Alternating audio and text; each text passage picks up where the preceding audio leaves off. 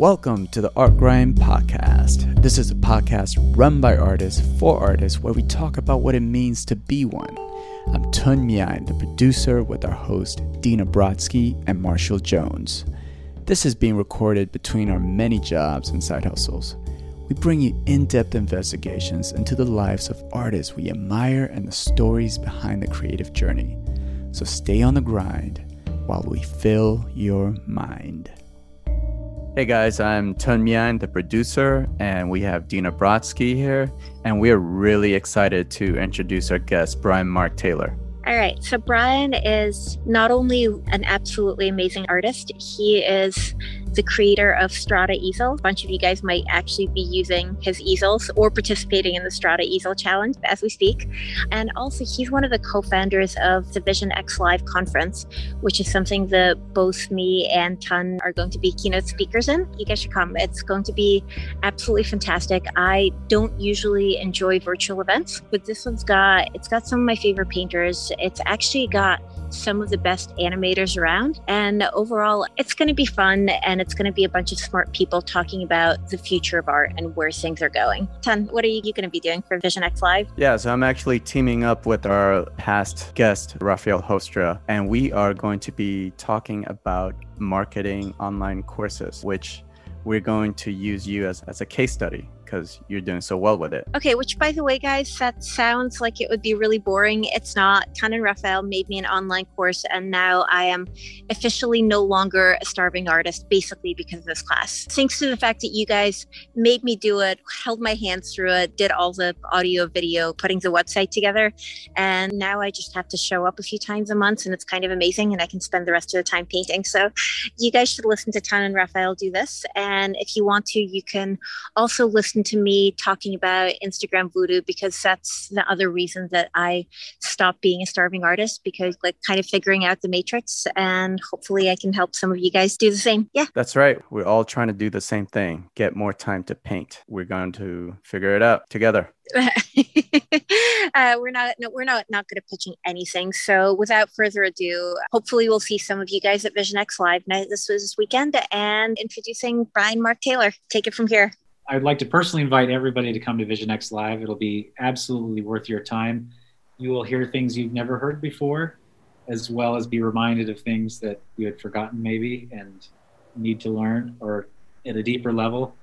And so this is going to be one of the most unique conferences you've ever been to, because every artist is extremely talented and do amazing work, but at the same time are not all doing it the same way. And so you'll come away with new ideas and new inspiration. So it is July 16th through 18th.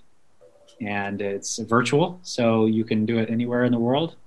It starts at 9 a.m. Pacific Standard Time every single day, and goes through to 6 p.m. We've got over 70 events. So it's going to be an amazing conference with a broad scope, a lot of great artists presenting. So invite you all to come. All right, Brian, see you there. What do you guys think about that manufactured art, though? Like a Kincaid model, or puzzles, or on plates and stuff. What is your opinion about that?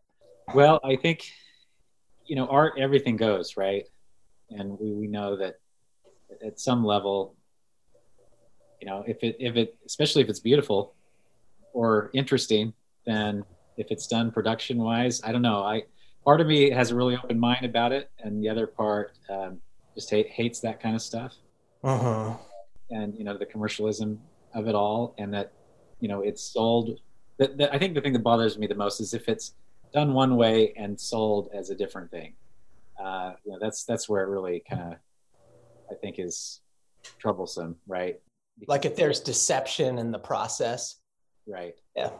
And I know to some degree, artists are like magicians. Some are, where they want to hide, what they're doing. But, some people I know that they're printing it off, with a high-end printer, and then touching it up with a little oil and saying this is their work. Uh-huh. And it's, original top to bottom. And, a lot of people don't know to look and see all the pixels. Uh-huh. Right. And I think A lot of people are actually like, the people that collect it are actually invested in, they might actually know, because I mean, if you feel like if you look really closely, you can see what's going on. But I think people are actually, they've spent so much money on it. And if it kind of blows up, then the value of their investment goes down.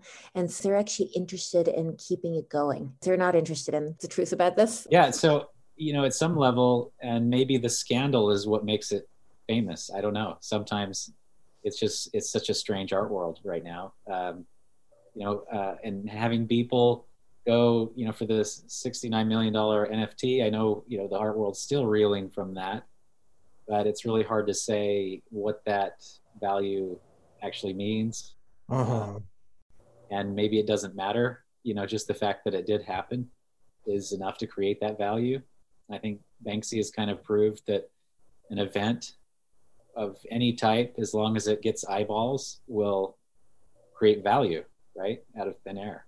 So, that's not the type of art world that I'm necessarily interested in. I like the whole skill side of things, and I like the years of effort and thought that goes into developing your craft, whatever that is. But at the same time, you have to look and see, the world's not fair, life's not fair. Why do we think that the art world would be fair in some shape or form? And it's not. And so at the end of the day, am I happy about what I'm creating? Am I happy about, the artists that I'm associating with?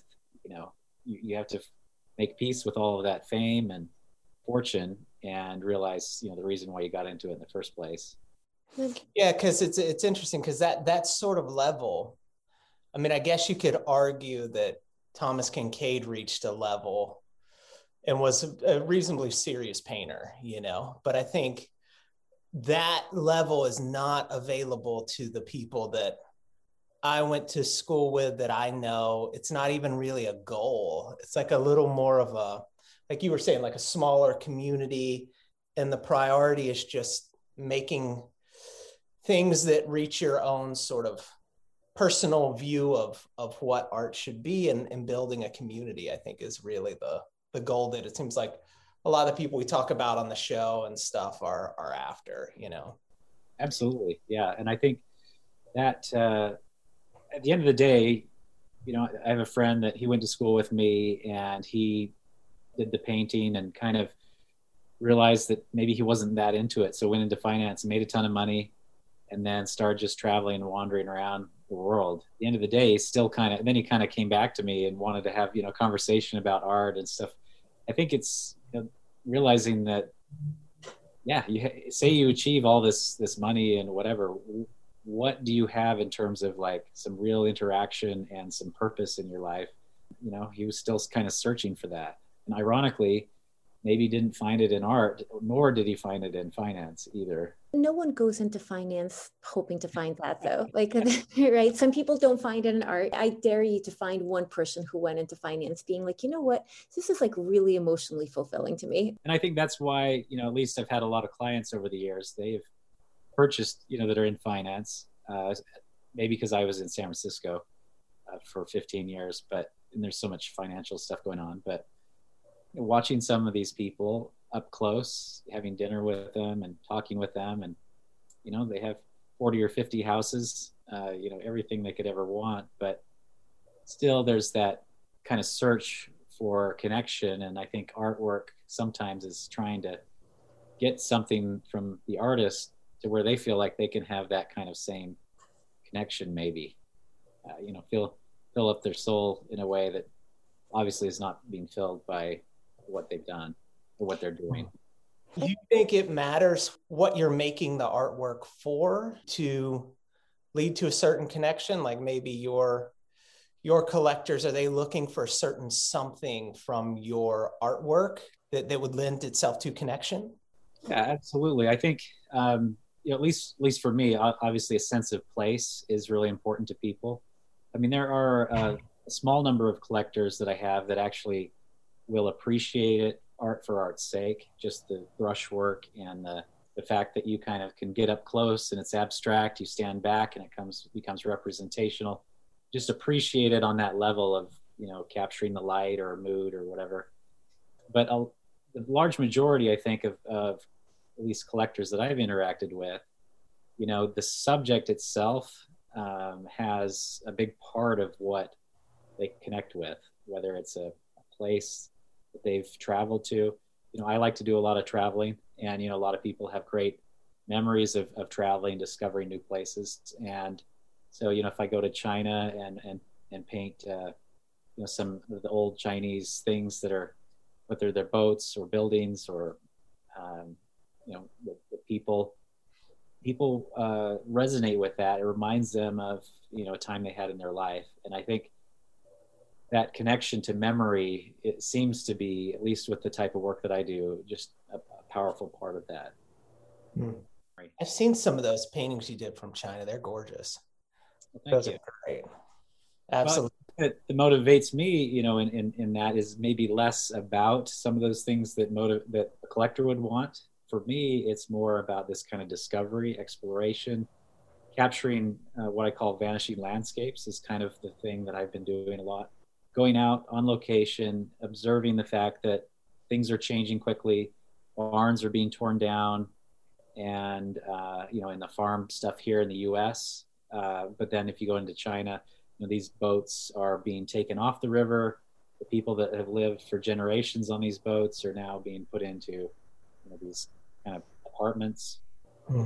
So life is changing really rapidly. This stuff's disappearing like crazy. So, and like I, went down to, as soon as it was open to the US, I went down to Cuba, to go see kind of what was going on there, and anticipating a lot of change happening if Americans could go down and be tourists.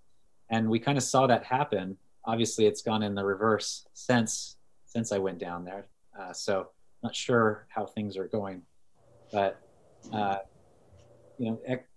economics, climate change, social structure, all those things are changing a lot. But I think the most dramatic change you see is in China right now. And that's because they don't have to ask permission to move thousands of people out of the slums, level it, and then start putting up skyscrapers, and so you see that stuff happening just in a very dramatic pace. We litigate, if there's something we want to keep, then there's human rights and things like that we have to deal with. So the change is happening, but perhaps a little bit slower. But we can see it very much in the way we farm in the U.S. So, in India, we have, there's 50% agricultural, there's so many people that are in those types of businesses. In the U.S., we only have like 1% that are farmers, because we can do it by satellite, GPS, helicopter, whatever it is, to streamline all of that. So most of the workers don't have to do that. Do a lot more art and things like that. But what happens is all these old buildings and all this kind of old culture is getting leveled, to make way for our amusement parks or just whatever else we're kind of cooking up this time. So I feel like one of the things that I can do is make those observations. And often that observation of these old places will help a baby boomer, that had those experiences or grew up on the farm or whatever. It attaches to that strong memory, and I'm able to evoke that in them. Where are you located? Where? So I'm currently in northern Utah. Okay. Yeah, I moved out here because of Strata. Okay. Your easel company. Easel company, yeah. We actually manufacture it here in the U.S. That's one of the reasons. The other is, it's just a very beautiful place to live. We were in California for many years, but I just wanted to get out with a little bit more room and space, have a little bit of a farm in the backyard, kind of a gentleman's farm. That's great. So that's been nice to kind of spread our wings a little bit, and also, just have the airport really close. So, I love traveling, and that's such a big part of doing plein air and meeting people, around the world. So as long There's a lot of great painters in Utah too. There are. There's a very strong tradition of, the traditional arts. It's kind of like if you went to Australia, from what a number of painters have told me in Australia, is that this modern postmodern movement has really never took root in Australia. That traditional arts, in a lot of ways, are just continued on. If you look at Arthur Streeton, who's just a master artist of the 19th century, there's just a tradition of artists that want to be like Arthur Streeton, and so that's continued on there. Same thing, I think, in Utah. Part of it, I think the landscape has a big part of that, but also just kind of more of a traditional place, or traditional values and things like that. So this love of 19th century art, I think, is really strong in this area. So the arts is a huge deal here. I think visual arts for one, but like dance and some other things that are done here, music. Also, there's a ton of famous artists that have come out of Utah as well. I think part of it is parents here love to invest in their kids, and I'm definitely a beneficiary of that because I grew up in Utah, and my parents made sure that we all played a couple instruments, and we had all kinds of lessons and things like that. So I definitely benefited from that. Yeah, Brian. So one of my favorite painters, also named Brian, also comes from Utah, and that's actually the exact description that he used. Like when I asked how he grew up, I think he grew up in a very large Mormon family, and he said like his parents made sure that there was, piano lessons and art lessons and all the stuff that, and I don't think it came from having a huge amount of money. He phrased it the way you did. Parents just invest in their kids a lot more. And that's why the art market here isn't that strong in a certain sense. It's getting stronger because now we have an area called Silicon Slopes. So a ton of money is pouring in, tons of Californians like myself, moving from California here. Housing prices are going crazy. It's changing a lot, but for the most part, people are investing in their kids here in a lot of ways. So everybody's, doing dance, music, all the arts, right, in a big way.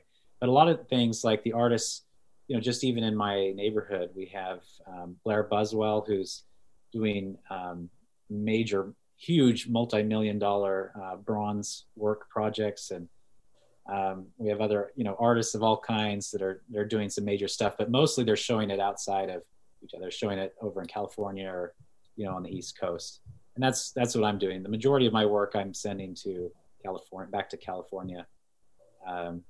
A few things stay here, if they get sold out of the studio, but for the most part, I'm sending it there, or to Sugarlift Gallery. By the way, Brian, how did you start painting? Your parents were invested enough in you to give you art lessons as a child, or is it something you came to on your own? No, it's definitely something I came to on my own. I had a real strong desire for it back. So when I was 8 years old, there's kind of this experience or this story that I tell where my dad, he was super goal oriented. So he's a dermatologist. He's just important dermatologist in the world. He's innovated a lot of new things, procedures and things like that. So very driven guy, and he had a tremendous amount of energy. But he came from a farm community up in Idaho. And, he just talks about how he couldn't wait to get out of the farm life, and go do something important. And so, just a tremendous amount of drive. So that's the type of dad that I grew up with. And so, just doing something ordinary wasn't part of the DNA of the family in a lot of ways. It was go out, achieve your dreams and all of that. And so when I was 8 years old, we'd always have these interviews, right? I interview once a month. He'd interview so there's 7 of us in our family, 7 kids. And he'd do these interviews and we'd go through our goals. Like, what do you want to do? This, that, and the other. So on one particular drive, I was just with him alone. We were driving up to Idaho to see his parents. He said, if you could be anything you wanted in your life, what would it be? And I told him I wanted to be an artist. And, he actually had very little idea I was that interested in it. He was really kind of surprised by that. I guess he was expecting that I'd want to be a doctor. Maybe hoping. Yeah, exactly. Yeah, and the irony about that is he has this great practice that he's going to be selling soon, and nobody wants. I mean, they would compare it just to this amazing practice, but nobody wants it. Everybody wants creative stuff. I have a sister that's an interior designer, another one that does modern dance. A brother that's a professor. Wow. Another one that's an entrepreneur. Another one politician. So we've got quite a group or range, I guess you could say, of talents. Nobody wanted to be a doctor. So, but anyway, I digress a little bit from that. So anyway, I told him that's what I want to do. It. He was really surprised by it, but to his credit, he found an art school. I think my mom found it. I mean, she's the one that really did all the legwork, driving people around, the taxi driver. And so I got into this kind of art program when I was in, when you're 8, I forget, that's like 3rd grade or something like that. And then I've been doing art ever since. I just loved it, right? It just was something that has always been a part of my life. That's great. I can't imagine what it'd be like with like such parents who would interview you monthly. That's amazing. Yeah. That's wild. Well, it's like maybe unique, kind of annoying in some ways, but I look, you roll your eyes as a kid, but you look back and think, hey, I had, parents that cared, and especially in a big family as being the middle child, you're kind of clamoring for attention a little bit. Maybe that's why I wanted to be an artist, to see if I could get more attention or something like that. I don't know. Something for mom to put on the fridge. Yeah, right. So you said you went to school in San Francisco, is that right? Yeah, went to the Academy of Art University in San Francisco. Would you have been there, I believe, at the same time maybe as Ray Bonilla? Ray, we never met. I know of his work. Okay.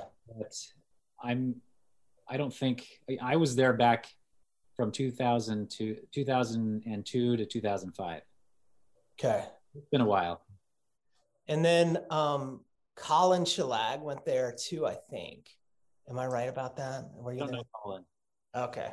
Yeah, sorry about that. Did you like the program? The program was great because I did my undergrad in Utah, and it just was not the education I wanted. Much more of the postmodernist kind of anti-craft sort of idea, more conceptual. And I really wanted to have more of that craft-based education where you just learn how to draw, and you learn how to compose, you learn how to mix color, all those things that I wanted.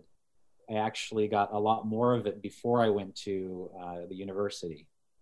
And so I got exposed to some things, maybe some, one of the things was what kitsch was and how to avoid it, like the plague. That was probably the main lesson of my 4 years there. Yeah, but back then, like an undergrad, I feel like, at least where I went, they just used kitsch to refer to anything beautiful, like anything that like approached aesthetically appealing. They're like, but aren't you afraid it's a little bit kitschy? Yeah. Right. And they would act like there is the whole world that is trying to create this thing that might be beautiful is it's dead, right? And so I came out of that program really frustrated by wondering what am I going to do? And so that's when I started looking at a grad school and getting out of Utah to one of the coasts, East Coast or West Coast. I was looking at one or the other, and I guess the West Coast just seemed a little more appealing. Obviously, it's a little closer. I love California. Memories of going to the beach and stuff like that. But a big part of it, I think, was the landscape too. I've always had that connection to the landscape. I think also as part of my upbringing, we did a lot of adventures. I mentioned my dad was, grew up on a farm. So he's a bit of a cowboy in a way. So he's like a Teddy Roosevelt, This is, even at 70 plus years, he's still going strong and doing adventures and stuff. So we're, hiking mountains and things like that. So strong connection to that landscape is something, I think, why I became a landscape painter. Those are the best moments of my life, of being out in those areas and being with people. And, I've always had a little bit of the social anxiety that maybe that's an artist's thing, when you're a little bit more of an introvert. I like being around people, but at the same time, people can be a draining thing for me.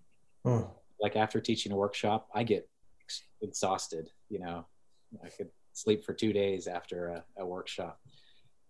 And some people, it feels like they get energized by being around people. So that's actually supposed to be the true difference between extroverts and introverts. Like, it's not that extroverts like people and introverts don't, but extroverts recharge, like they get energy from being with people. And you can actually have someone who's a little on the quiet side, but they get energy from being with people. And then you can get people who, are a little bit on the loud side actually, but they in order to recharge, they need to be alone. Yeah. Well, I'm definitely I need to recharge kind of a person. It's interesting because I don't think people would think that of me, that I would need that kind of time, because you're an extroverted introvert. Yeah. Actually, so am I. Like, I talk a lot when I'm with people, but then in order to want to be with people, I need to spend X amount of time by myself. Yeah, absolutely. I totally relate to that. And that's for me. That's why landscape, maybe for you as well, rather than me being in front of a person painting their portrait, to some degree, it's a little exhausting, and going outdoors and just interacting with nature, or, cityscape or whatever in general, where I'm not having to talk to anybody, experiencing it. I'm doing this interview from the Hudson River Fellowship right now, and which you guys should both apply to and maybe go to next year, because it's amazing. But there's so much space here to just spread out, and people kind of just drift around. Everyone is painting 12 hours a day. They're all serious, so they all paint together at sunset, because there's one sunset spot, and then a bunch of them get up. Are we doing the sunrise painting? So they get up at 5 to paint at sunrise. And today it's been raining all day long, and they're all they did the sunrise painting, and then they've all just been outside huddling under various things, but it's not stopping them. And it's kind of been the perfect mix of you can not talk to anyone for several hours, and then you can drift somewhere and just sort of talk and paint. And I'm so regretting it's a 3-week thing, and I'm doing it for 3 days, and I'm oh God, this would have been the best life for the last 3 weeks. Yeah, absolutely. That sounds great. Yeah, I think it's great to get together, and I did probably, even before I graduated from college, from doing my master's at the Academy of Art, I probably did at least 100 plein air events. So all over the country, I've done a lot of, paint out groups, and that's where I got to know a lot of artists all over the place. I've since retired, about 7 years ago, I just got totally burned out. I thought, so I make way fewer appearances, of things like that. So I've lost touch with a number of people, but that was a great experience to, you rub shoulders with people, like the fellowship that you're doing right now is, you're lean over somebody's shoulder, just see how they're capturing a subject, talk shop a little bit casually, and then, go off and do your thing. There's a lot of value to all of that. And I've actually realized I've never I've done a lot of I draw, so I've done a lot of drawing outside, but I've never done it with other people. It'd be I would travel by myself and do this by myself. And I always thought that having people around would kind of stress me out, but instead having people who are painting is actually kind of, it's the opposite of stressful. It's kind of I'm they're working harder than I am. I got to get my shit together here. Yeah. Yeah, I think it's very different than in a workshop where everybody's relying on you and depending on you to have kind of be the cheerleader and having the energy. if people they're taken care of, right? A lot I easier. feel like a workshop is like almost like this energy transfer where you're giving them what you know, but you're also giving them sort of like, so it's not just knowledge though. There's something else that you give people to make them feel, I don't know, feel inspired or feel like they're truly in it. And I think that's the part that burns you out. Like, and that's the part, but it's also the reason people want to learn from you. Like, it's not just that you teach them how to apply paint, it's that you teach them how to love what they're doing. Yeah, that's absolutely true. Yeah, it takes that energy and that passion, right? They're seeing your excitement as you're approaching a subject. They're seeing you stand by them and tell them to go forward when they don't know how to go forward, and you're pushing them harder than they've ever been pushed before. And yeah, it takes that energy to do it. That's a good way to put it. Absolutely. So Brian, what keeps you excited as a like representational painter? What keeps you motivated this many years in? That's a great question, and I think that's where this conference Vision X Live comes in. So I've attended a lot of different conferences over the years, and like a plein air conference, and I did it for like 10 years straight, and I even presented the first half of them. And I started, you hear the same things over and over again, which is really good, especially if you're trying to learn. You need to hear it maybe in a little bit different way from different artists. But after a while, you kind of, you hit that saturation point. And kind of the focus of my work now is kind of taking it beyond plein air, beyond realism, into some, abstraction, experimental directions, and seeing what I can do with that, with all this stuff that I've learned over the years. And so that's where this idea for Vision X Live is kind of generated, or the genesis of it is, as I've gone to different conferences looking for more, and interesting ideas, I haven't found them necessarily in the representational painting group as much as going to the animation conference, or going to a Comic-Con, or going to another thing called the LuxCon, which is more fantasy and science fiction driven. And so, or even going to a convention that is not necessarily art related, but has to do with product, like a product fair. Because I've done, some industrial designing and toured factories. I've been to SpaceX, I've been to Tesla, I've been to, all kinds of different places. And that's where I start to have a little bit more interest, or I get that interest back, or that passion back. And so that's one of the things what I need to do in order to stay interested and creative. And so this conference, Vision X Live, we're having artists from different genres and kind of different camps, movie industry, or, traditional fine art, brush and canvas, or we have people making NFTs. We have a mix of artists, all kind of, for the most part, interested in making something that has a beauty to it.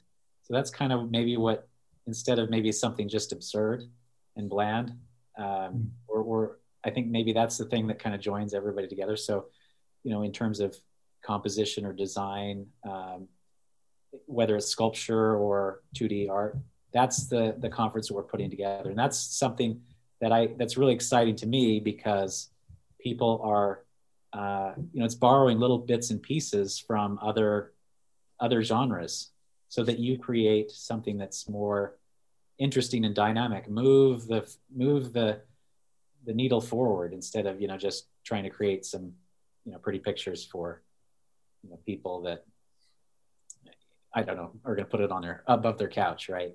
Yeah, I'm happy to hear you say that. And I'd be excited to hear more about this conference, because a lot of the conversations I get into with artists, me being in a much more, well, like you, a traditional kind of skill-based community, but it's like, I'm always looking for ways to incorporate other things. And because sometimes down that path, what you miss out is your personal vision. You take on your instructor's vision often and just sort of repeat that over and over. And it sounds like what you're doing is trying to pull people's vision out of them when they get to the conference, with this smorgasbord of different ideas that they can pick and choose from. Yeah, absolutely. And you see, for example, Zoe Frank is a good example of somebody who was trained academically, but has totally gone, added all kinds of modern painting direction for work to create something that's uniquely hers. So that's the kind of thing that moving things forward. I started painting kind of these science fiction sort of things that are based off of the Chinese boats. I thought they're so fascinating, their shapes, their textures, colors and things. And so I kind of started developing a series based on that still has, atmosphere and some light and stuff in it. That is kind of recharged my traditional work. When I go back and paint something like a barn like this, then I can add some of those ideas back into it and make it more interesting and fresh and kind of move forward. Yeah. Otherwise, I've never been able to kind of settle on just one kind of style and just kind of keep doing that over and over again. I always feel a little restless and wanting to kind of try things a little bit different and do something that's, interesting or unique, or, even if I'm the only one that enjoys it. So it's the first time I talked to Brian. I've known your work for ages, but I think I talked to you maybe a month ago before scheduling this interview, trying to get you to draw a bird for my bird project. And after 10 minutes of talking to you, I was like, I think you are trying to build your own reality. Can you please come talk at our podcast? I think that's what all of this is. So it's your painting, but it's also, you made your own easel. You're building, you put together your own art conference. It's going to be absolutely, gigantic from the looks of it, and also a lot of fun. It feels like you're trying to basically put together a reality that you would want to live in. Like instead of just taking the art world as it is, like, okay, here's an easel. It's okay. It's not the perfect easel, but I'm just going to paint on it. You're like, I'm going to make my own and like, I'm going to make a better one. Instead of kind of going to other people's conferences, you're like, I could do this better. Like I could do this better. I could do this different. This could be more fun. This could be more kind of creative and eclectic. Let's do my own conference. Or, I know it's you and Keith, right? It feels like you're just kind of shaped, like it's almost like reality is a sculpture that you're molding. Yeah, absolutely. I do. And that's a great way to put it. I definitely feel like, so Steve Jobs is one of those people that has, had an impact on my life in terms of watching him. And they talk about his reality distortion field. And part of that is that he would, just make things up, right? The same thing, he would like bend everybody's will to a degree that everybody had to kind of follow what he was doing. Just kind of went forward. And the part I like about that is not about kind of like forcing people to do anything, but what I do like about it is if we can take people to a more creative place, a more interesting place, that's what I'd love to do. I would, I'm insanely curious about a lot of things, and I know a lot of people don't live their life that way. I wish more people did, but when I find those people that are super curious, and doesn't matter what the person does, they'll have a conversation and ask them about it. And that's why I tour factories, because I'm just fascinated by makers of all sorts. When I find those types of curious people, those are the people that I think are just so fascinating. That's what this conference is about, is bringing people together that have that curiosity. They're looking to kind of move things forward, make things better or make them different. And it's been really fun to see, just so far, people that are like-minded coming together. Because there's a lot of people who don't fit in a perfect little hole of like, oh, I'm a plein air painter. I don't fit that perfect plein air painter hole. I did at one point, and then I can't handle this. It's just too boring, too much the same, too.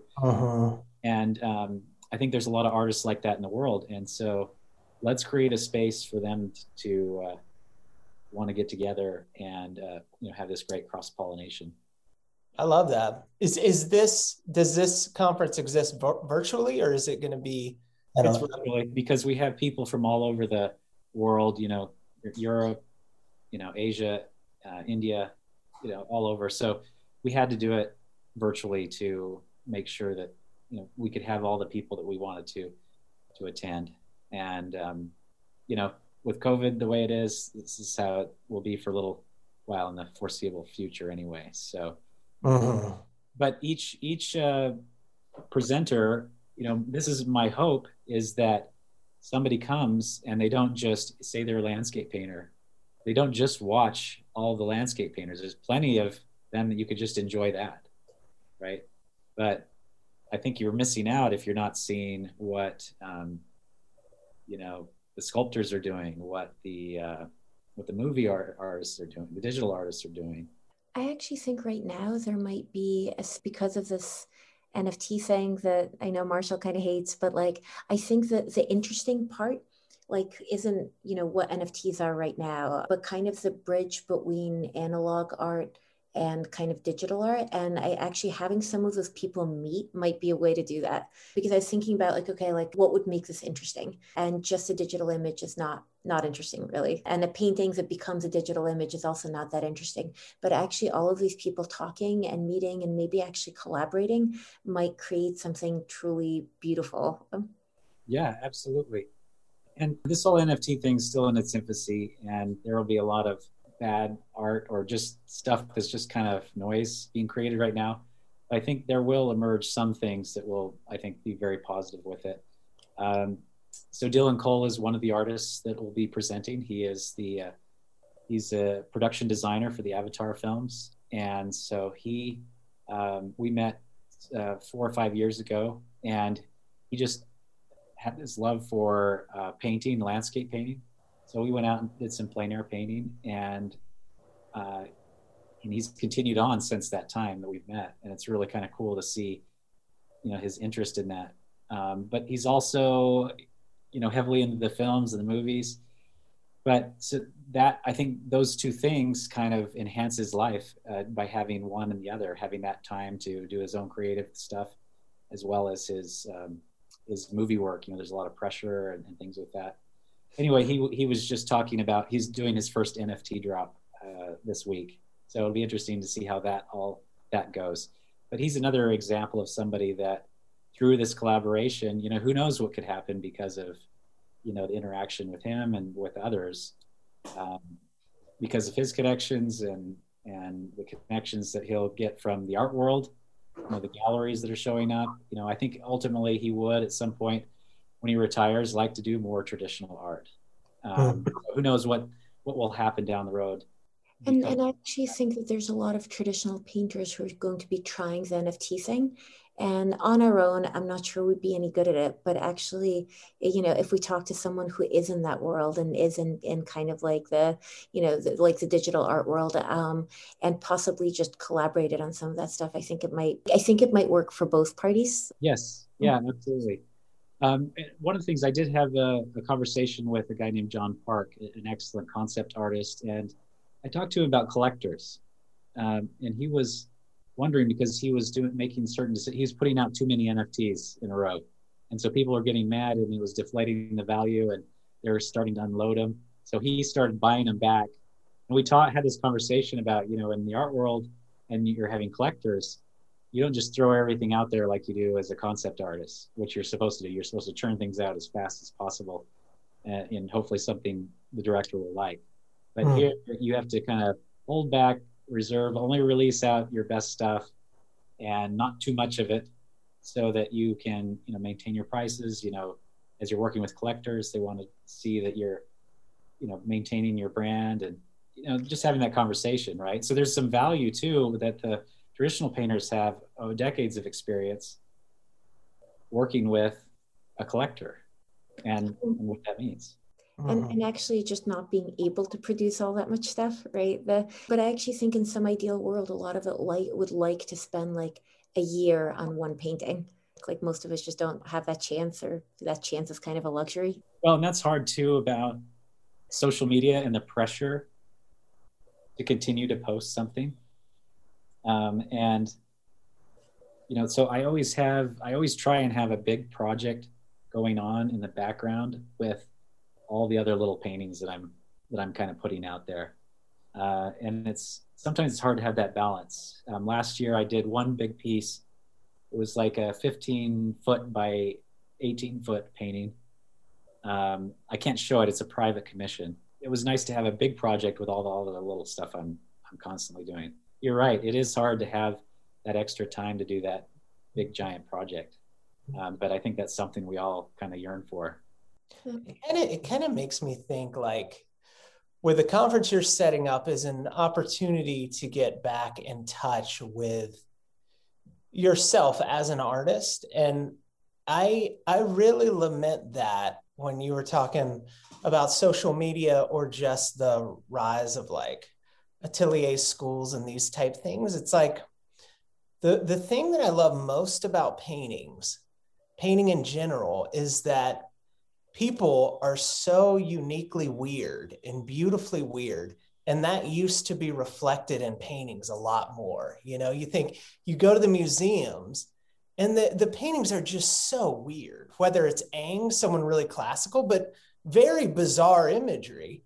And now we've really lost touch with kind of the beautiful weirdness. It's just been sort of like slick, reproduced, a lot for likes, a lot under one instructor. It's just like, I want people to get back in touch with how interesting they are, and they could throw that on the canvas, you know? Well, I disagree with you. I think when people are, okay, I always disagree with you.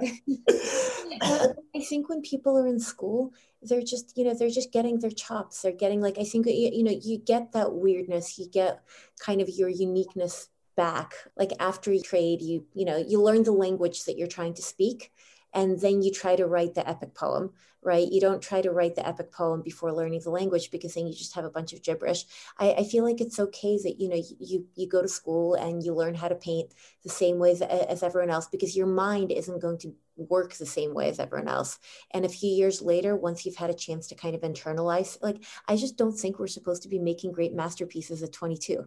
I don't think I don't see many people snapping back as in the same way I see in the museums, like all these idiosyncratic weird paintings that are in the museums. I just don't really see them anymore. I don't know. So Brian mentioned Zoe Frank, and I guess she's kind of, I mean, like, she's a great example. I'd agree with that, but she's unique. She went to grad school and atelier. She was very privileged, you know? Yeah, but how many, okay, so when you go to the museum, it's not, not everyone ends up in a museum, right? It's one out of every X number of painters that functioned during that time. And the rest of them maybe, weren't unique and got lost. And like Colleen Berry's another one, like she's atelier trained, and she's just kind of gone off and experiment, she's experimenting. She's kind of like searching for things. And I feel like there's actually enough of those people. I think the one of the things is there's a tribalness, the tribal nature of all of us, that it's part of human nature. And so to some degree, we were seeking that tribe, right? And a great thing about that tribe is it sustains us, it supports us. But at the same time, we have this inclination to demonize or to say to other tribes, you're not valid of art. And yes.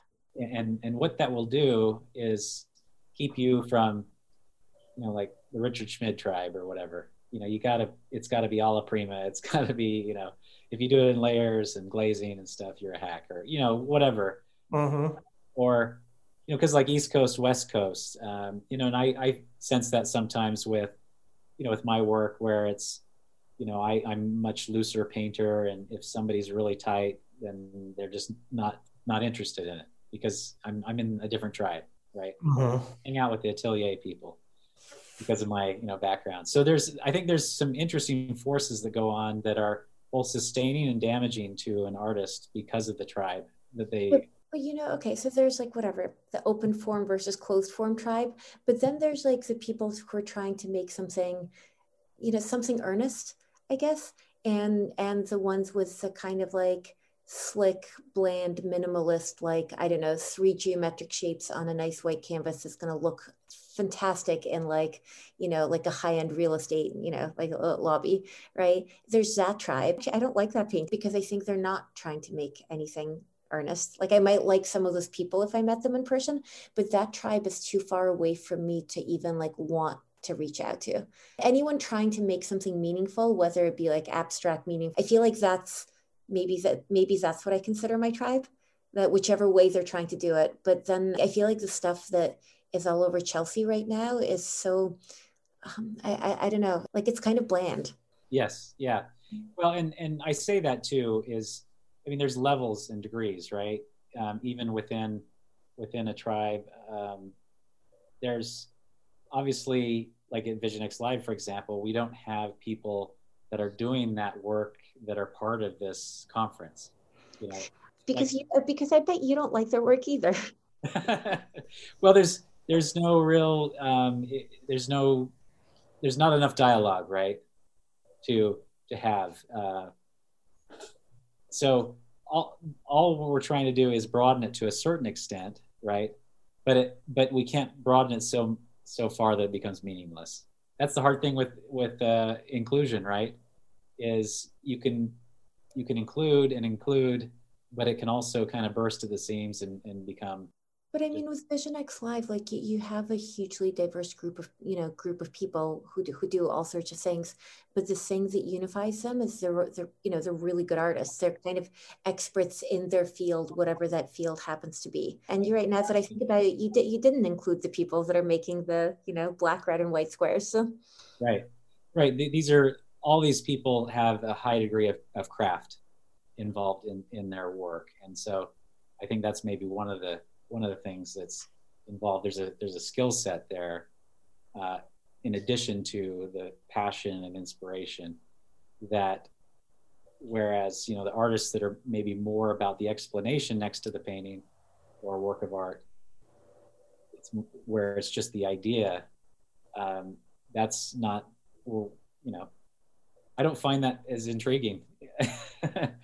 You're just being very politically correct around it, and I'm probably going to piss someone off, and I don't know, and get a bad review for the podcast. I think what Brian was saying is exciting to me, because he was saying, like, I guess to put a finer point on what I'm saying is, like, we have all this access right now, but we do have machines that are more into creating similar product, people plug into those and become a brand of that machine. And I liked it when Brian was saying a little earlier, like, I did landscape and you do it beautifully until it wasn't creatively satisfying for me anymore. So it's like, there's a search in you, and even making this conference, it is developing, changing, altering, and there's something kind of reflected beautifully human in that. And I worry with some of the filters we're passing through, we lose that courage,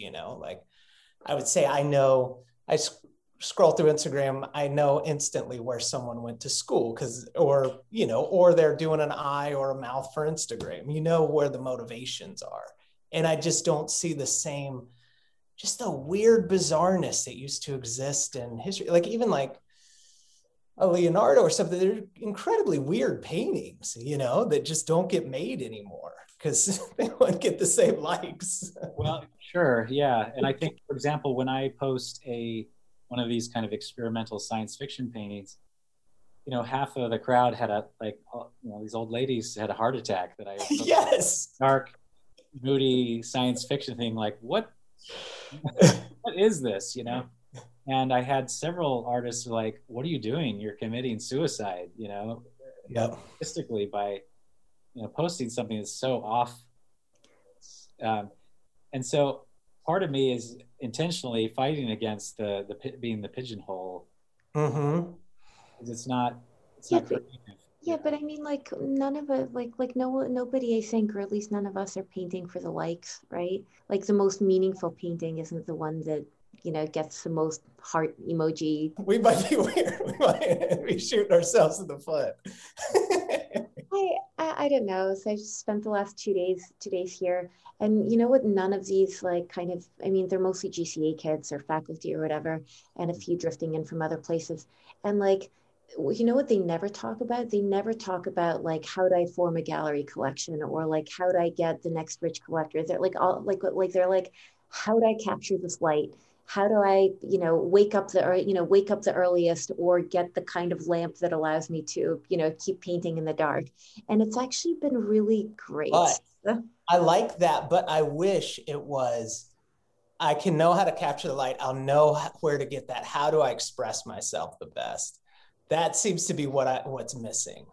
But that is how they're expressing themselves. Like, they're out in nature all day long trying to catch something, and they're not thinking about how they're going to sell it. They're not thinking about, like, I don't know, like which part of the ladder which rung of the ladder it's going to get them up to. They're just thinking about, like, being right there in that moment, trying to catch this thing. Yeah, let's put a plug, and this is kind of going back to my roots to some degree, and one, getting away from plein air competition or whatever, because I think that can stick you in a bad spot. But going out on yourself and confronting nature is one of the best ways to just keep that the juices flowing. The originality is just interacting directly with the source, rather than I want to bring in this artist and that artist and combine those two things and create a baby, right? I'm actually just drawing that inspiration maybe from the back of an owl and just seeing their pattern there and thinking, oh, that pattern is amazing. How can I utilize this in my artwork? Or if you see something really, some strange phenomenon in the sky, where it actually turns green because of, you can see that sometimes happen where you've got grass being whipped up into the air, and it gives it kind of this green cast, unique things that can happen that gives you new ideas and new insights into, what's out there. So I think aside from this idea of cross-pollination, that we've kind of talked about, I think, I'm always been a huge advocate of, doing something directly from life, because put away the books, put away the, all the preconceived notions, and really try and just study something. That's where I think you can, you confront that and get something different, new and original from that. And I would add another layer to that is, for me, it's been traveling to a new country, a new part of the world, because of the rock structure or, the plant structure, whether it's really wet, really dry, high elevation, or Death Valley, all those things, you can confront new ideas and new ways of seeing things because of just your exposure to things you've never seen before. You know how some people say that, like, travel doesn't fix your problems, like, because you bring yourself with you wherever you go. I actually always thought that was bullshit. I actually think there's a huge amount of problems that travel actually does fix. Obviously not some of the ones in your head, but actually just being surrounded by things that you've never seen before, and kind of like trying to solve the problems that new world is posing for you in a different way, almost like switches something in your brain and makes you feel more alive. And sometimes when you come back, you're like, oh, that thing I thought was a huge problem, it's actually not that big of a thing. Yeah, totally. And it's interesting. My life seems to all come together. Like it's going great when I'm traveling. It's amazing. When I'm stuck at home and just kind of over too many months, I don't know. I just get stir crazy, cabin fever. Because don't you think most of our problems, barring a catastrophe like a health problem or something, just your day-to-day problems, are perspective, And you travel, you gain a little more perspective, and you bring that in, and you realize not everything's a small little track. Like, there's much, much more open ways of viewing things, Yeah. Usually I get, like, after, like, probably about 8 months in New York, I get stir crazy, but also I get really kind of like involved in nitpicking on it. And then I'd go somewhere, and within 3 days out of New York, I was like, whatever that thing I was worried about, that's complete bullshit. Perspective is, I guess, distance, and like looking at it from just from further away, from a different continent. And I was like, that's not a problem. That's, that's maybe a logistic. Well, I've often said, and maybe it's not the right thing to say, but I deal with a lot of first world problems. And when you go and I experience, especially I love going to markets, where people are just buying their food in countries that are, in the developing world. And they're so rich, and, there's so much, the smells, the sights, the movement. But it always reminds me how hard the hustling that they have to do. And it kind of reminds me when I did all these plein air events, you're outdoors, you're trying to get people to buy your paintings, right? And how much I hated that. But it reminds me, people do that every single day of their lives. These old women, old men and women that have been doing it literally for 70 years. It helps put into perspective the human condition, not having an education, so many things about just how lucky we actually are. Yes, absolutely. I always come away with a huge sense of gratitude, and maybe that's one of the most powerful forces that we can have or cultivate in our lives is that feeling of gratitude for the opportunity to be a painter or artist, or just being healthy, having education, living in a clean, being able to take a warm shower, those kinds of things. And I guess that's why I have focused on, I'm not interested in painting a shiny building necessarily. I'm interested in the people that are living an authentic life in really tough circumstances. And I just find that fascinating. And also I think it's inspiring. Some of the toughest people, and the most amazing people aren't the Jeff Bezos of the world. They're the people that for 70 years have, walked, 5 miles to get to the market to sell a few vegetables, and then walk back and do it all over again every single day. Mm-hmm. Did you know that 24,000 people signed a petition for Jeff Bezos to stay in space and not come back to the Earth? Well, it makes me think about perspective, because artists have a very unique perspective. You could almost even call it a vantage point. Like almost like what you were saying, Brian, not particularly extrovert, not particularly introverted, not really a leader, not really a follower. We find ourselves in more solitary positions where we just watch things, we get to watch the world. And I wonder how we could best use that perspective from this position we have. It is fairly privileged, it's really, a lot of us come to it for different ways, but it's a nice way of living, just doing art all day. And I constantly think about that for myself. Like, how could I use this vantage point to bring ideas out, or whatever it is? What do you think about that? What do you think an artist has an obligation to say something in a way? Yeah, well, I think there's an opportunity to, as people are rushing by, you get to notice something, right? You get to notice people, and I've always been one to notice how people are feeling.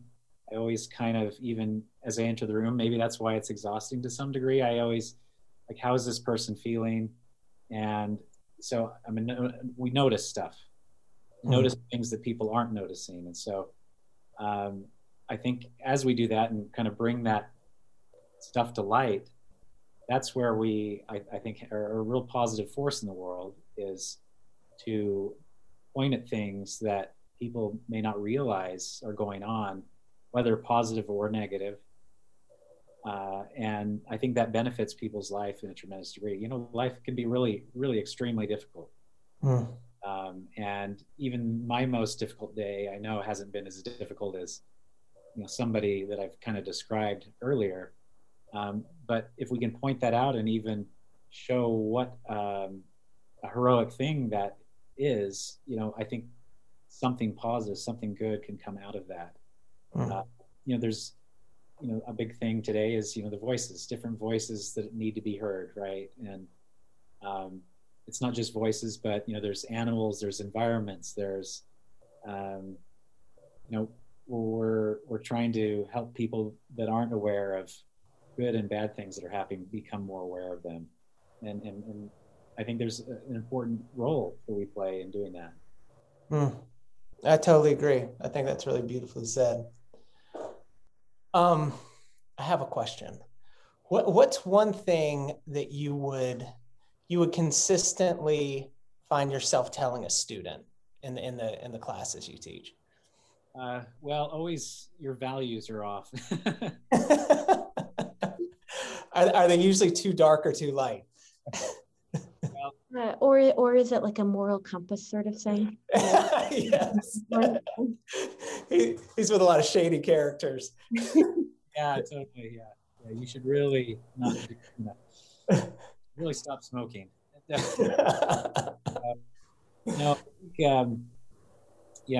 With students, part of it is the thing that I like to get across. With one is belief, right? Belief that through thoughtful repetition, with the right guidance, you can do all kinds of things, and that's something I talk to my kids a lot about. So I do it the same, because people have a hard time believing that they can get to the spot where you as a teacher are at. But just getting them to believe that what I'm recommending is actually going to help you, as long as you're willing to do it on a consistent basis. And so one of the things I've sponsored, part of my frustration from teaching is maybe seeing somebody one year and then seeing them a year later and realize they haven't done a whole lot, from year to year. I had a couple people like that take a workshop from me once a year. They love to come, they love the energy and stuff, but they didn't do a whole lot of painting in between or improving. And so I started this thing called the Strada Challenge, which is basically for 30 days. And there's a lot more of these things that are coming around. We've been doing it for about 10 years. But basically the idea is to paint or draw from life every single day of the month. And we sponsor two a year.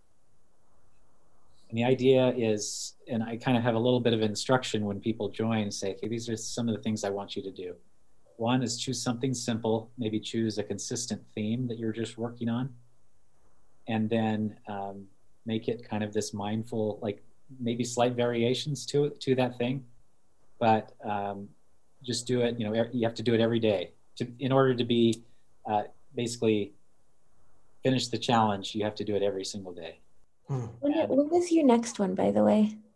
Next one is in September. I think I might want to do it, because I think I've seen it. I had no idea that Strada Easels or the Strada Easel Challenge was your baby. I think it's brilliant. Thank you. Well, I'd absolutely love to have you be a part of it. Can anybody do it? Anybody can do it. Oh, I'll do it. Yeah, I'd love to have you do it too. It's been transformative to me, because, I really didn't like, or I wasn't as interested in still life painting per se. I did it in school, almost as a kind of helped me get to the landscape painting. But I've found through this process, I've actually really enjoyed still life, and I felt like it's helped me understand light a whole lot better. I'm not saying you have to do still life. You can do anything. You can do plein air painting, whatever, as long as it's from life. That's the main criteria. It can be drawing, painting. It can even be on the iPad if you want to. But the large majority are doing it, with traditional media.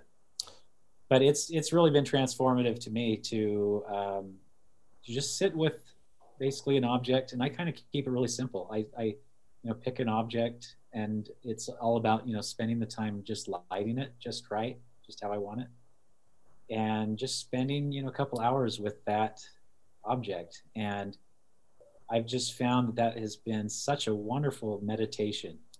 I'm not good at meditating in the maybe the more traditional sense of doing my alms and sitting there with my legs crossed.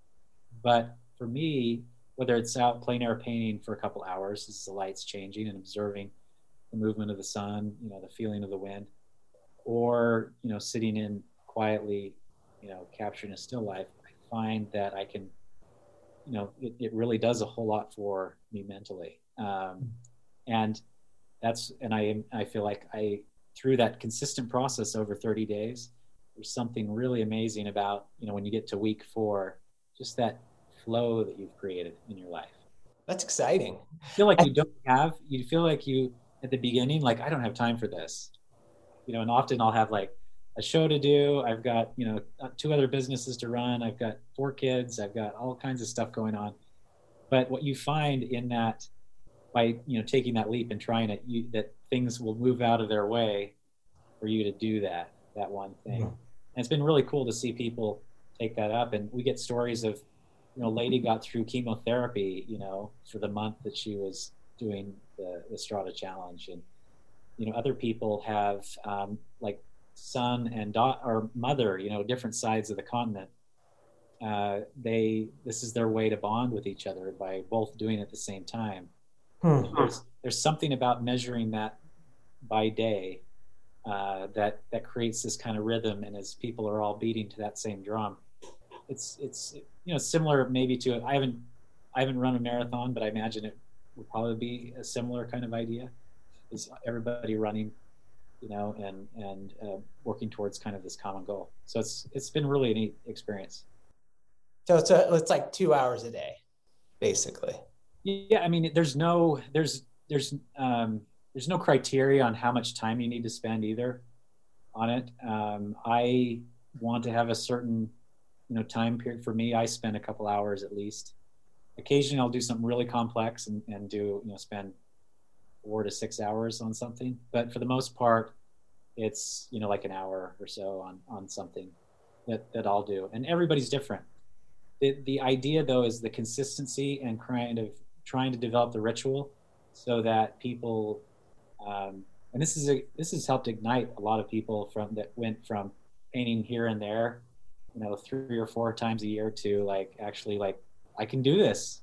I think it would also be really good for even like trying something new, even for an hour a day and sticking with it. In 38, you get a lot better. Absolutely. Well, and that was my experience with still life. The first one I did was just this little tomato, and it just felt so weird, even just setting the tomato in front of me and looking at it. As much as I've been painting, and as many years I've been painting, that just felt so weird and foreign, and it took me a while to kind of set things up. I was I had no rhythm at all.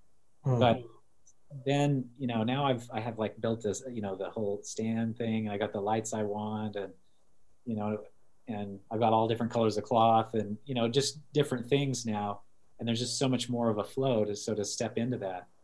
It just reminds me of how much we can, if we, turn off the TV or whatever, and just kind of work on something, even for a short bit of time each day, how much we can learn, how much we can get better, explore new territory. What do you think is, for you personally, the most difficult thing about painting? Wow, that's a good question. For myself, or for like when you're talking with students? I'd say for your, maybe we'll do both. I originally asked it for yourself. So yeah, okay. Well, I think in the world that I kind of inhabit, is trying to say as much as possible with as little stroke. Have so much more thought go into what actually I end up doing. So have as little of this and more of this happen. And so there's that kind of struggle, because I want things to have this certain kind of brevity or a freshness to it, to be kind of true to that initial vision to it, certain confidence, I guess. And so I get really frustrated when I can't nail something or don't nail it in a way that I would like on that first try. So do you not put, I haven't seen you paint, do you not put many strokes down? Do you sort of like think in a lot in between? I'm still a rather quick painter, but I like to say, if I'm in the right flow, I don't make a mistake. That's great. So, when the painting's done right, it's just comes out, just comes out. I am so jealous. All right. I'm not sure I've ever had that experience where it just comes out. It's like, I make a bunch of mistakes and then I fiddle with it. Like even like, so I guess this is going to be an audio podcast, so no one's going to see your hand motions while you're doing this, but you're almost like putting a stroke down and it's one stroke. And when I think about me painting, it's like slowly fiddling something into shape. Yeah, everybody's different, but that's my like, and I lived in Italy for 2 years. That's why I've been using my hands this whole time. No, you know what? I'm gonna do your Strata easel challenge, and I'm gonna try this. I'll tone a bunch of paper and maybe try it with still life because that's the way that you started, and maybe I'll start with a tomato actually because it feels it worked for Brian Mark Taylor. Might work for me too. Love it. Yeah, I love it. Well, one thing I love gardening, so we have a huge garden in the back, and so what I've tried to do is get all these vegetables and stuff. And that's how it all started, right? Is just grabbing, like, okay, well, let's pick one of these and try it. And part of it maybe for lack of other objects. But it's amazing, like once you light it, and that's just the beauty of light. Once you light just even the most common thing, you light it right, it is just so gorgeous. And you just want to create it. That's why, painting from life or drawing from life is such a great active meditation. And so really, we come full circle to like the whole business thing. What I really like is that meditation, being in that meditative state. That's where I find the most joy and happiness. And usually if I'm doing it working from photographs and stuff, I'm just not as engaged than if I'm actually with the living, breathing object that I'm working with. Well, maybe it's not. Maybe it's an old machine or a typewriter or something like that. But somehow by lighting it, it feels like it's alive. And that's kind of what I'm working on, trying to capture. I love that active meditation. That's such a beautiful way of saying it, and I hadn't heard it put quite like that before.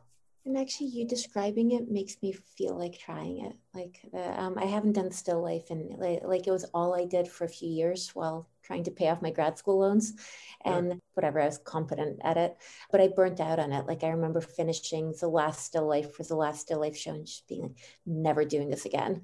And now hearing you talk about it makes me want to go back there. Oh, that's awesome.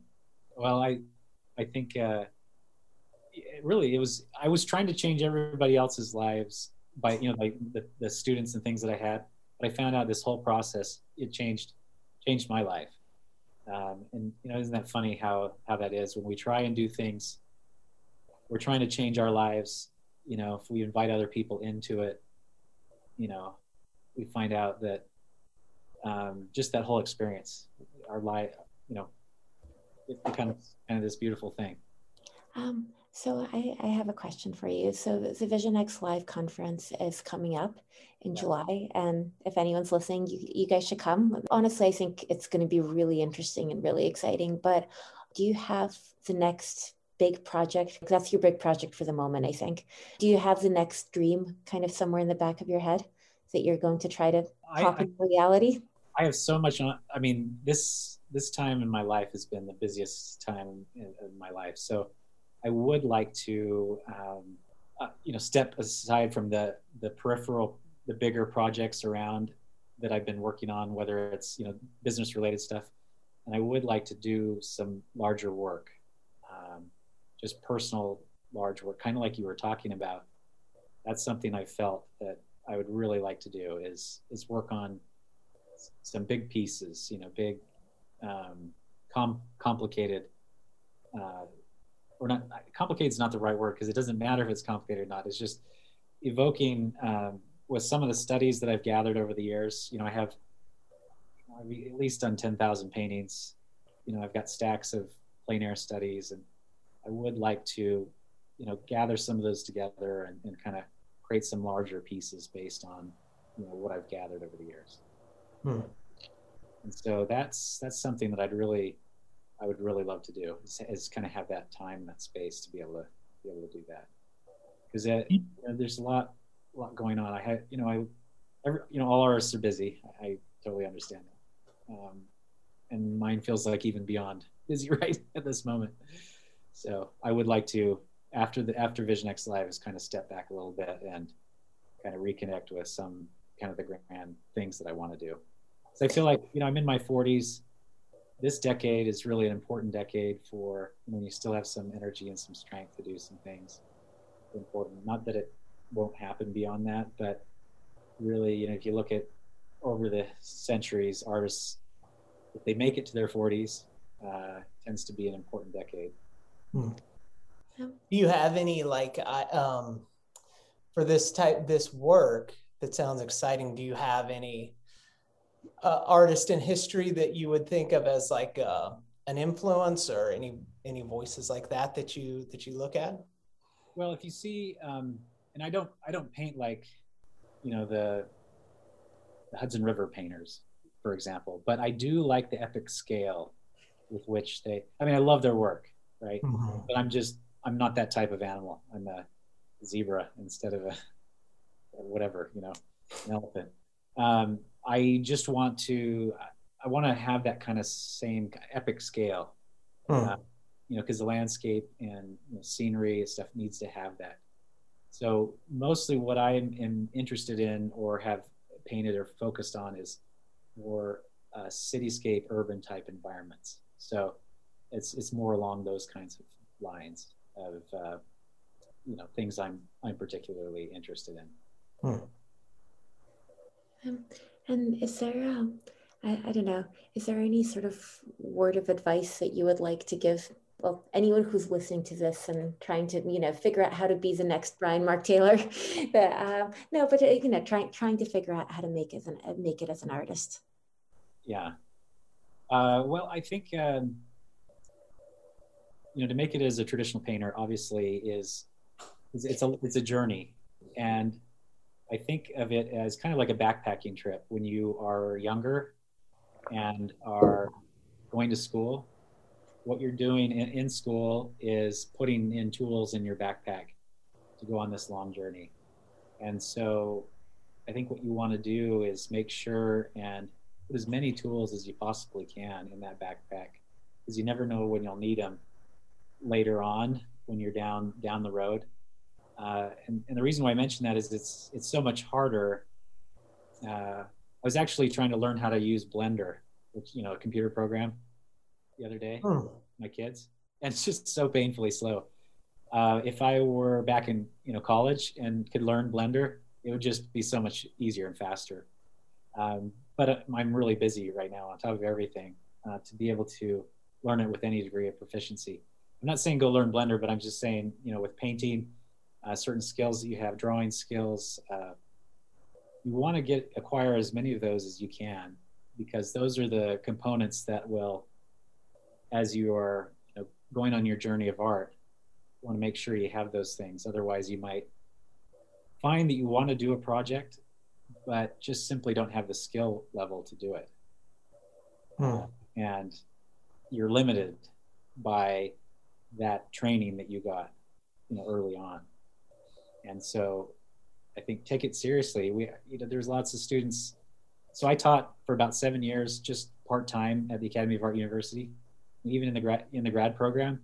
And even people paying a ton of money. It's expensive to go there, just squander their time there when they had opportunity to learn some new skills. They wanted to be praised rather than told what they can improve.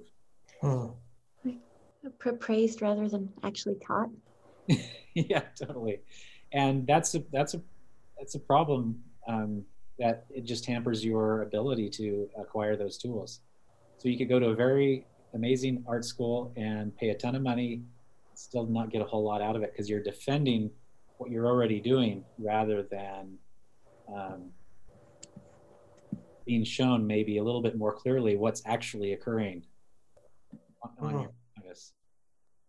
I think ego in that way is a huge enemy to artists. If you can just learn to know that it's one foot in front of the other and move forward and take good advice, listen to everything, reckon. I mean, it's a lifetime attitude, you know? It is, yeah. Well, and I still have it now, and I think I'm better actually now at taking a critique than I was as a student. Mm-hmm. I recognize, hey, if somebody's saying this X, Y, and Z, then it's probably pretty accurate. Mm-hmm. And of course, you're getting advice from people that you kind of trust, but I think that feedback is so critical, and very few of us have the skin to take it. Yeah, absolutely. Brian, thank you so much, by the way, for kind of taking your time to do this and to talk to us amidst what seems like about 1,000 things that you have going on in your life. Yeah, no, it's very busy, but I very much enjoyed the conversation, the topic, so I appreciate it. Appreciate the opportunity. Yeah, thanks, Brian. It was great getting to know you. And hopefully, so Marshall, I told you we should go to Utah because Brian is there and Josh Clare and all of these like incredibly good painters, and we could just landscape paint with them. I'm in. Yeah, let's do it. And Brian, I may hit you up at some point for another easel. I'm going to Colorado with some people in November to do some plein air painting. So okay. I'll be hitting up Strada easels soon. Other sizes probably since you bought the last one. So. You can buy an easel directly from the mastermind to them. Yeah, absolutely. We'll get you outfitted. Great. All right. Thanks, Brian. Yeah, thank you guys. Appreciate it. Thank you, Brian, and good luck. Hey, thank you for listening and coming along with us on this long journey. I hope you got some good takeaways from this interview. I want to let you know that we have an official Art Grind podcast hotline now. So call us and let us know what sort of creative projects you have going on during these crazy times. Let us know what's on your mind, and we'll play it on our next episode. The number is 929-267-4830. Again, it's 929-267-4830. You can find us at artgrindpodcast.com and follow us on Instagram. And if you feel like supporting us financially, you can easily hit that donate button on our website. And if you feel so inclined, leave us a review on iTunes. That will really help us. We love all the support we get from our listeners and hope to do our best to bring you more great interviews for you. So be safe out there and stay on the grind. Stand clear of the closing doors, please.